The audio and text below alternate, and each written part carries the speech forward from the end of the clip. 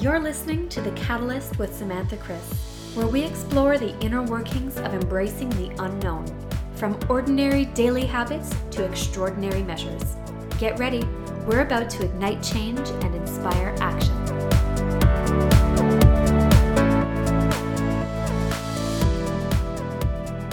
Welcome back, everyone. My name is Samantha Chris. I'm your host, and today I am joined by coach, speaker, and workshop facilitator Vesna Antoine. Vesna is a second-generation Arab-Tina immigrant with parents of Honduran and Iraqi descent. Her mission is to guide soul-seeking individuals in finding their way back to themselves and their inner compass. Before becoming a coach, Vesna worked as an admissions professional in the post-secondary education sector and as a communications expert. She is also a mother to a deeply loving and entertaining 7-year-old. The common thread throughout her life and career has been a deep curiosity and interest in people. Vesna, it is a pleasure to have you here today. Thank you so much for having me, Samantha, and hello to all your listeners. And I want to bring it back to 2016, where you were experiencing an intense burnout at the time, which triggered a year of reckoning, as you call it. And as someone who helps people find their inner compass, I'm curious to know, what was that journey like, and like that journey of finding your way? Yeah, so just to provide a bit of context, I graduated from a coaching program here at Concordia University in Montreal in 2011. And 6 months after finishing that program, I found out that I was pregnant with my now 7-year-old. And at the time when I finished that program, I really felt like I was on the cusp. I thought to myself, yes, I'm going to now branch out on my own and work as a coach. And I really had that kind of fire in my belly. But at the time, it just felt easier to go back to my day job. And so for many years, I worked as an admissions professional at McGill University.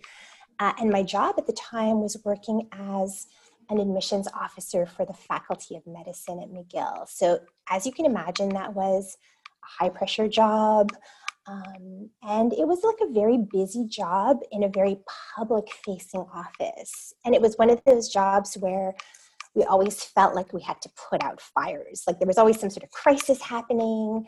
And just when we felt as though our team was stable, something would happen to kind of disrupt that stability and we'd have to hire a new person. And I just sort of noticed that over time, I was being asked to do more with less. And yeah, just the demands of the job were increasing. So I think that was one part of what was happening at that time. And then I think the other part was that a lot of students and staff were coming to me and like unburdening themselves. So they would come to me for advice and mental health support. And because I'm trained as a coach and because, making people feel comfortable, making people feel seen and heard and accepted, those are really kind of very core values to me. So I would often welcome those moments where I could, sit back and put on my coach hat and kind of help people work through, whatever it was that they were going through. But what I was finding is that managing, the day-to-day administrative piece of my job, along with doing the emotional labor of kind of being there for everyone else, was really starting to drain me. And I would say that towards the end of 2016, I was noticing myself just feeling really like disconnected, really feeling anxious, really feeling like, just not myself, like not sleeping enough. I would ride my bike to work. I would, get to the office and I would think to myself, how did I get here? When you're just so lost in thought and just so, like I said, disconnected. And I felt like my body was just sort of screaming at me to kind of slow down and stop. And I think there was also at the time the bigger piece that was what I ultimately wanted to be doing was not work in an office. I wanted to be doing something else with my life. But I just had all these fears. Like I had sort of kept myself in these feelings of, you can't walk away from a regular job. You can't walk away from these benefits. Like, what are you thinking? And so, yeah, it was sort of like a perfect storm of all those things. And it sort of all came to a head towards the end of 2016. And I just remember a day when I came home from work and I looked at my partner and I sort of said, I can't do this anymore. Like, I'm completely burnt out. And then he sat down and we had a conversation and he's like, whatever you need to do, I'm here to support you. And so, yeah, the next day I went into the office and I sort of said, I've made an appointment with my doctor. I don't know if and when I'll be back. And then, yeah, like I walked away from my full-time job without much of a plan, other than knowing that I needed a break and that my soul was screaming for something different. And at the time, it was interesting. I thought, oh, I'll just take a couple of weeks off and I'll have some time to myself and I'll figure it all out. And then a couple of weeks turned into a year, which was really interesting to me. I think, now when I teach burnout, when I talk about burnout, one of the things that I say is that it actually takes a lot longer for people to recover than they think. It's not like a quick recovery. Often, once you start to engage in that process of like very deep self-reflection, the answers sometimes come quickly, but sometimes they take a little longer to kind of come. So yeah, I think there's a lot of value in allowing yourself to have that time to do those things. And I want to kind of pause here and sort of say, like, how privileged was I to be able to take that time off? I understand that not everyone has that ability to sort of say, I'm taking a significant chunk of amount of time off to figure out what I want to do. So I was lucky to be in a partnership with someone who supported me during that year. I was lucky to have like a network of people who were rooting for me to kind of do that so that I felt like I could take that time off. And, I still had feelings of guilt around it, but at least for the most part, I felt really supported in doing that. That's beautiful. I do think Thank that you. it is certainly a privilege, but it is still one to take a moment and acknowledge and to express that, this time of your life, even with that support, couldn't have been easy. No, it was absolutely not easy. And it was really like a big process for me to finally look at the things in my life that I had been actively avoiding. There's this wonderful queer Black Buddhist scholar named Lamarad Owens, and he talks about, like how you have to run towards your pain. And I think I spent most of my life actively running away from it rather than running towards it. And this was a year that I, now call my year of reckoning, because it was a year where I was actively looking at all the areas of my life that needed attention that I had been, actively neglecting. So I actually really love that quote and how much it became part of your life. But the concept of running towards our fears sounds horrifying. I mean, the quote is beautiful, but to actually live it, what changes did you have to make or realizations did you have that inspired you to move in that direction despite the fear?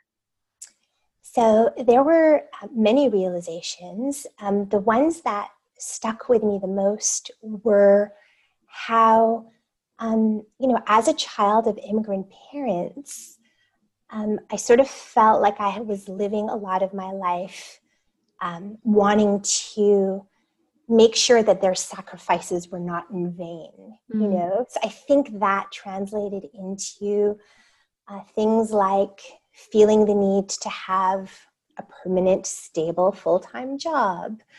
I think some of the other realizations that I had at the time too was that for me, working full-time and being a full-time parent, like those two things just were not sustainable for me personally. I think a lot of people do it and do it exceedingly well. I personally found that I was sort of failing at both at the time. Mm-hmm. I felt like I was on a hamster wheel and I just felt like I never had a chance to kind of catch my breath. And I would be at the office and I'd be thinking of home, and I'd be home and worried about work. And it just, I don't know, I just never felt like I was present in any aspects of my life. I think that I also had a lot of realizations around just the fact that, I'd probably been and still am for the most part, like a really anxious person who's prone to depression. But I think I spent a lot of time, not listening to that or not facing that or not paying attention to that until I had no choice to be sort of like, oh, wow, this is actually like, these are patterns in my life. And this is anxiety that has existed for as long as I can remember. And, I was sort of faced with the fact that I had to kind of address it. So those were definitely three things that definitely were very present and front of center for me. And then, I think the other thing that became so important for me at that time was just paying attention to basic self-care. I think for a long time, I've always been someone who prioritizes health and exercise, but I don't know that I was very intentional about it in those years. So basically, I spent an entire year really developing a kind of routine. And I think I'm the kind of person who, likes to think that, oh, I don't want to have a routine and I don't want to be, put in a little box and I want to be more free and, and spirited and out in the world. But one of the things that I quickly realized during that year, just the importance of basic self-care things like, focusing on sleep, making sure that I was moving my body every day, waking up saying thank you rather than waking up with a laundry list of all the things I had to do that day and sort of feeling grumpy. Writing in a journal became like such an important part of my recovery during that time. Therapists had told me for years, oh, Vesna, you should write in a journal. And I was always like, yeah. It is one of those things that we read in books that all the top gurus will say, start your day with gratitude, start a gratitude journal. But I think there's a huge difference between intentionally going about these activities and taking time to really feel grateful and to really internalize what it is that you're writing down. That is so game changing. It is something that a lot of people have recognized as an activity or a habit that has allowed them to make that positive shift. And I'd like to dive a little bit deeper just to understand, what did the gratitude practice and the journaling practice do for you in those moments? I mean, certainly it shifted your mindset, but did you feel like it was working in that moment, or did it take time for you to see the impact? I think, I think it was a couple of things. So one was, there was just something incredibly powerful about taking the time to do it, because doing it meant that I was prioritizing myself. So doing it meant that I was making a small promise to myself. And one of the things that I realized was that those things that sort of feel insignificant, like writing in your journal for 10 minutes in the morning, it's those small daily intentional promises that you keep to yourself that will change your life over time. So maybe in the moment, I don't know if it was necessarily having an impact other than me realizing, oh, this is me doing something for myself that maybe in the past I wouldn't have done because I would have felt like I'm too busy or there's other priorities. And then I quickly realized, no, actually, this is the priority, because if I don't do these things, then I can't be present for other aspects of my life. And, the journaling, the gratitude, those are two things. But, I would also say that incorporating meditation and breath work, those were other two like very important things that are still to this day parts of my daily self-care routine. And then on the off days when I wouldn't do it, I would notice a difference. It was like something was not quite right. And it was, oh, okay, I have to now make a recommitment to myself to really engage in those things, because I know the power and the effect that they have on me personally. And, one of the things that I think we tend to forget is that when we engage in healing practices, not only are we doing that for ourselves, but we're doing it for the people around us. So me writing in my journal, me having a gratitude practice, yes, it benefits me immensely, but it's having a positive impact on my son who gets to see his mom doing something interesting like that, right? It's like I'm Mm-hmm. modeling self-care for him. It means that I'm like a less grumpy partner. You know what I mean? It means that I can go and coach my clients and I've actively kind of poured back into myself so that I can give to other people, right? So we heal ourselves to also not impose that work on other people. So important. And I think so Mm, valuable because when we show up fully and we feel full, we operate from that place of fullness. And I mean, I don't think there's any arguing in what we can change in the world, the impact we can have when we show up with a full tank versus running on empty. yeah, 100%. And I talk about this all the time in my coaching practice. So, for me, those are my touchstones, but I ask my clients, like, what are your touchstones? What are the things that you need to do when you feel like life is becoming a little unmanageable or stressful? Like, what are the things that you fall back on? And it's important to have those things because those are the things that kind of provide us comfort. And those are the things that kind of nourish our soul. So yeah, I'm always really interested in knowing, like what are people's touchstones? Like for you, Samantha, like what's one of your touchstones in these pandemic times? But what I've consciously tried to do is start each day before I get out of bed. And it sounds so simple, but with 10 deep breaths.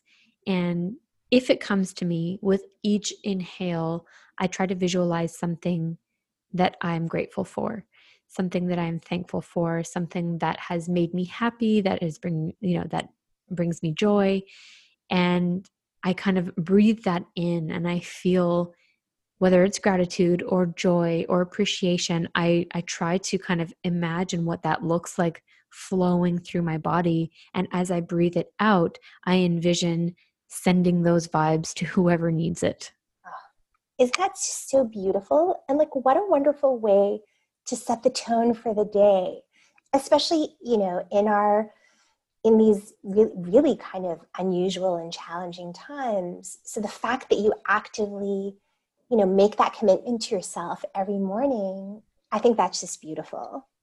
But it hasn't come without effort. I'm Of definitely course. the type of person I've got the habit to immediately want to grab my phone and start checking Mm-hmm. notifications. I have a weird compulsion with notifications. They just can't exist. I need to get through them as they come in. So it's to fight that urge and to really take that time. And like you said, a little promise to myself that I'm keeping. And I catch myself in the moment sometimes, about to step out of bed without having done it or about to grab my phone or whatever the case is. And to catch myself in those moments in itself actually feels like a little win, feels like a little victory. Yeah, absolutely. And there is scientific backing behind these practices that have proven to show that these things actually make a difference. Like gratitude has been proven to counter the effects of anxiety. Like deep, good belly breaths are so good for the brain and so good for everything else. So I think it's also important to sort of say, hey, there's proof that these things actually matter and make a difference. And on that, I'm someone who really, I wouldn't say skeptical, but I would look for the proof in things, right? I'd want to kind of Mm-hmm. know how this works, why this works. And I've started to let go of that a little bit. I don't know if it's COVID/pandemic related or if it just so happens to be that I'm having this shift this year, but I'm really less focused on show me the proof and really more focused on if it feels good, do it. If it And feels good, do it. Amen to that a million times yeah, over. Yes, yes. I want to go back to your journey where Mhm. you're in this moment of burnout. You are feeling, you mentioned feelings of guilt, you mentioned feelings of depression.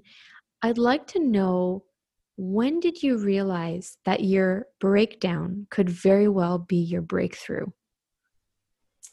I would say towards the end of that year of reckoning, Mm, I think like a lot of time had sort of passed at that point, and I was spending a lot of time by myself.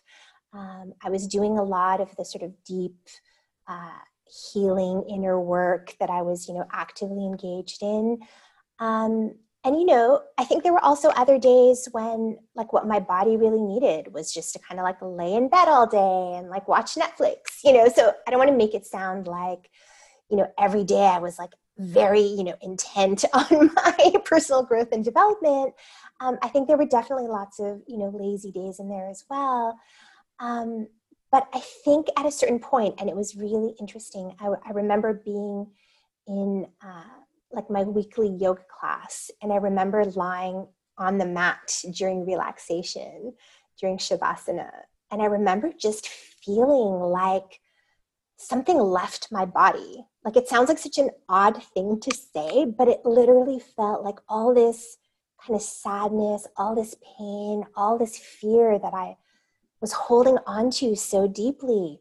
I just kind of noticed it leave my body. And it was such an interesting experience. It was almost like a weird somatic thing where I suddenly like felt myself just relax and like let my shoulders down, and just my heart felt lighter.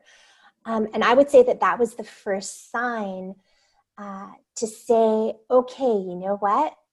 This has been a challenging and difficult time for me, but also, wow, what a gift, and what learning and what growth and what, just self-awareness and gratitude for, the good things that had happened and also the not so good things, So it was really an embrace of, the messy and complicated parts and beautiful parts that come with a healing journey. And I think we often think of healing as like a difficult and joyless thing, but I want your listeners to know that I had so many moments of joy during that year or two.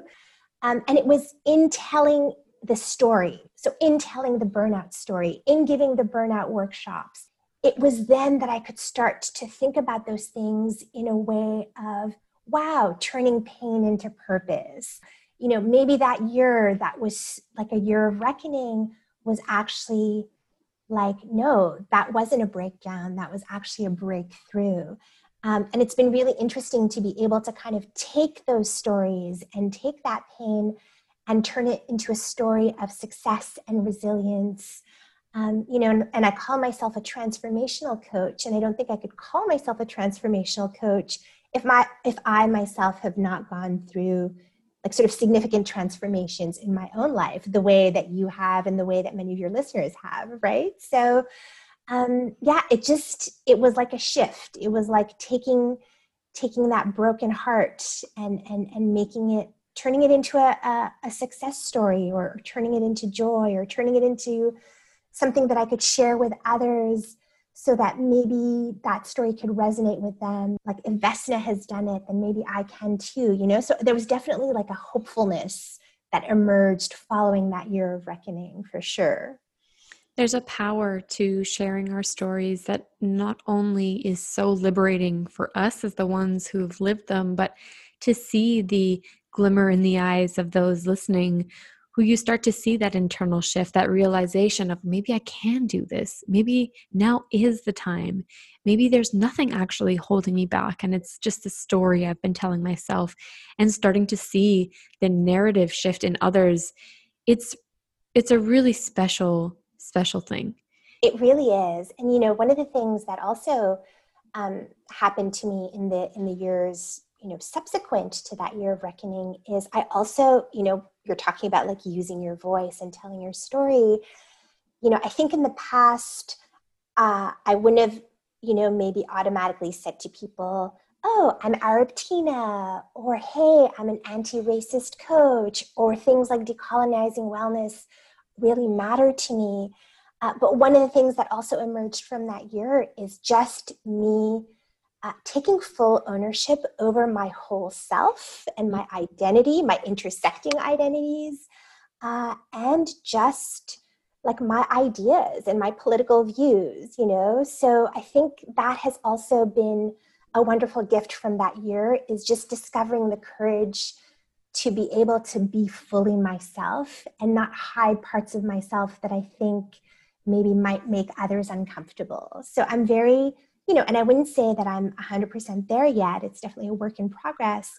But I definitely feel like I have come into my own, and that I am showing up authentically and showing my full self to the world in a way that I never have before. Good for you. Thank you. So for those listening who might feel like they are on the verge of burnout, what is one thing they can do today to help themselves on this journey? That's a really great question. I would say, so when we talk about burnout is generally work related. So I think, the first thing I would say is like pay attention to the signs, like what's happening physically, what's happening psychologically, what's happening emotionally. And then, I think it's really important to talk about it. I think it's important to seek out help. And then I think it's also, part of recovering from burnout is also, reconnecting to, because burnout is a disease of disengagement, right? Like we get to a point in our lives where we're sort of disengaged from things, the things that normally we'd be interested in don't give us the same energy. So how do you re-engage in what you're doing? How do you reconnect to your purpose?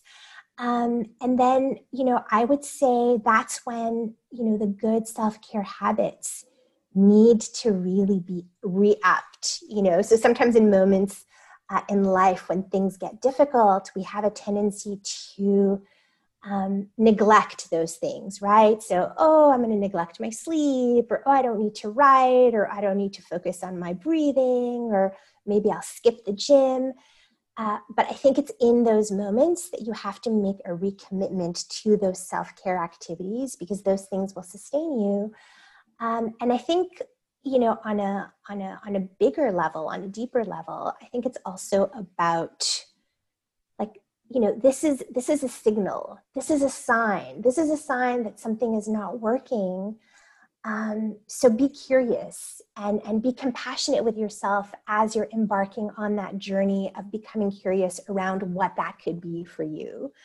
And I would really say, like for me, when I think about my burnout, like the first few months in particular, it was just like physical exhaustion. Like I was really depleted, So if you feel like you're getting to that point where you're feeling so depleted and so tired, then those are big warning signs. So like just take a break. If you can afford to, just take some time and just, really sit with what's coming up for you. I think in my own life, as I said at the beginning, I think I've always been a little reticent of the discomfort. But one of the things that I learned post-burnout is that, the quickest way to cause emotional distress in life is to neglect your emotions. So just sit with whatever is coming up for you and just learn what it could be. And rather than thinking about, like, why is this happening to me? Maybe you can shift that to, what is this trying to teach me? Hugely valuable. And I think even for those who can't take time off, there's a commitment you can still make to yourself to sit with yourself and ask that question, right? Let those 100%. answers come to you. Exactly. Vesna, thank you so much for sharing bits of your story and some incredibly valuable tools with us today. Where can people find you to learn more?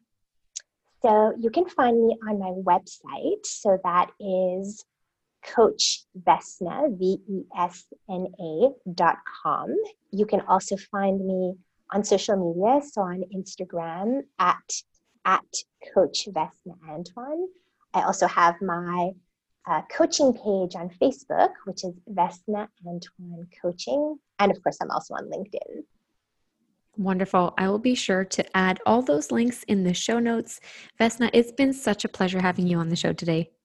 Thank you so much, Samantha. Friends, thank you so much for tuning in to another episode of The Catalyst with Samantha Chris. If you like what you heard, be sure to leave us a review and subscribe so you never miss an episode. Until next time, I hope you're feeling a little more equipped to lean into the unknown and take inspired action.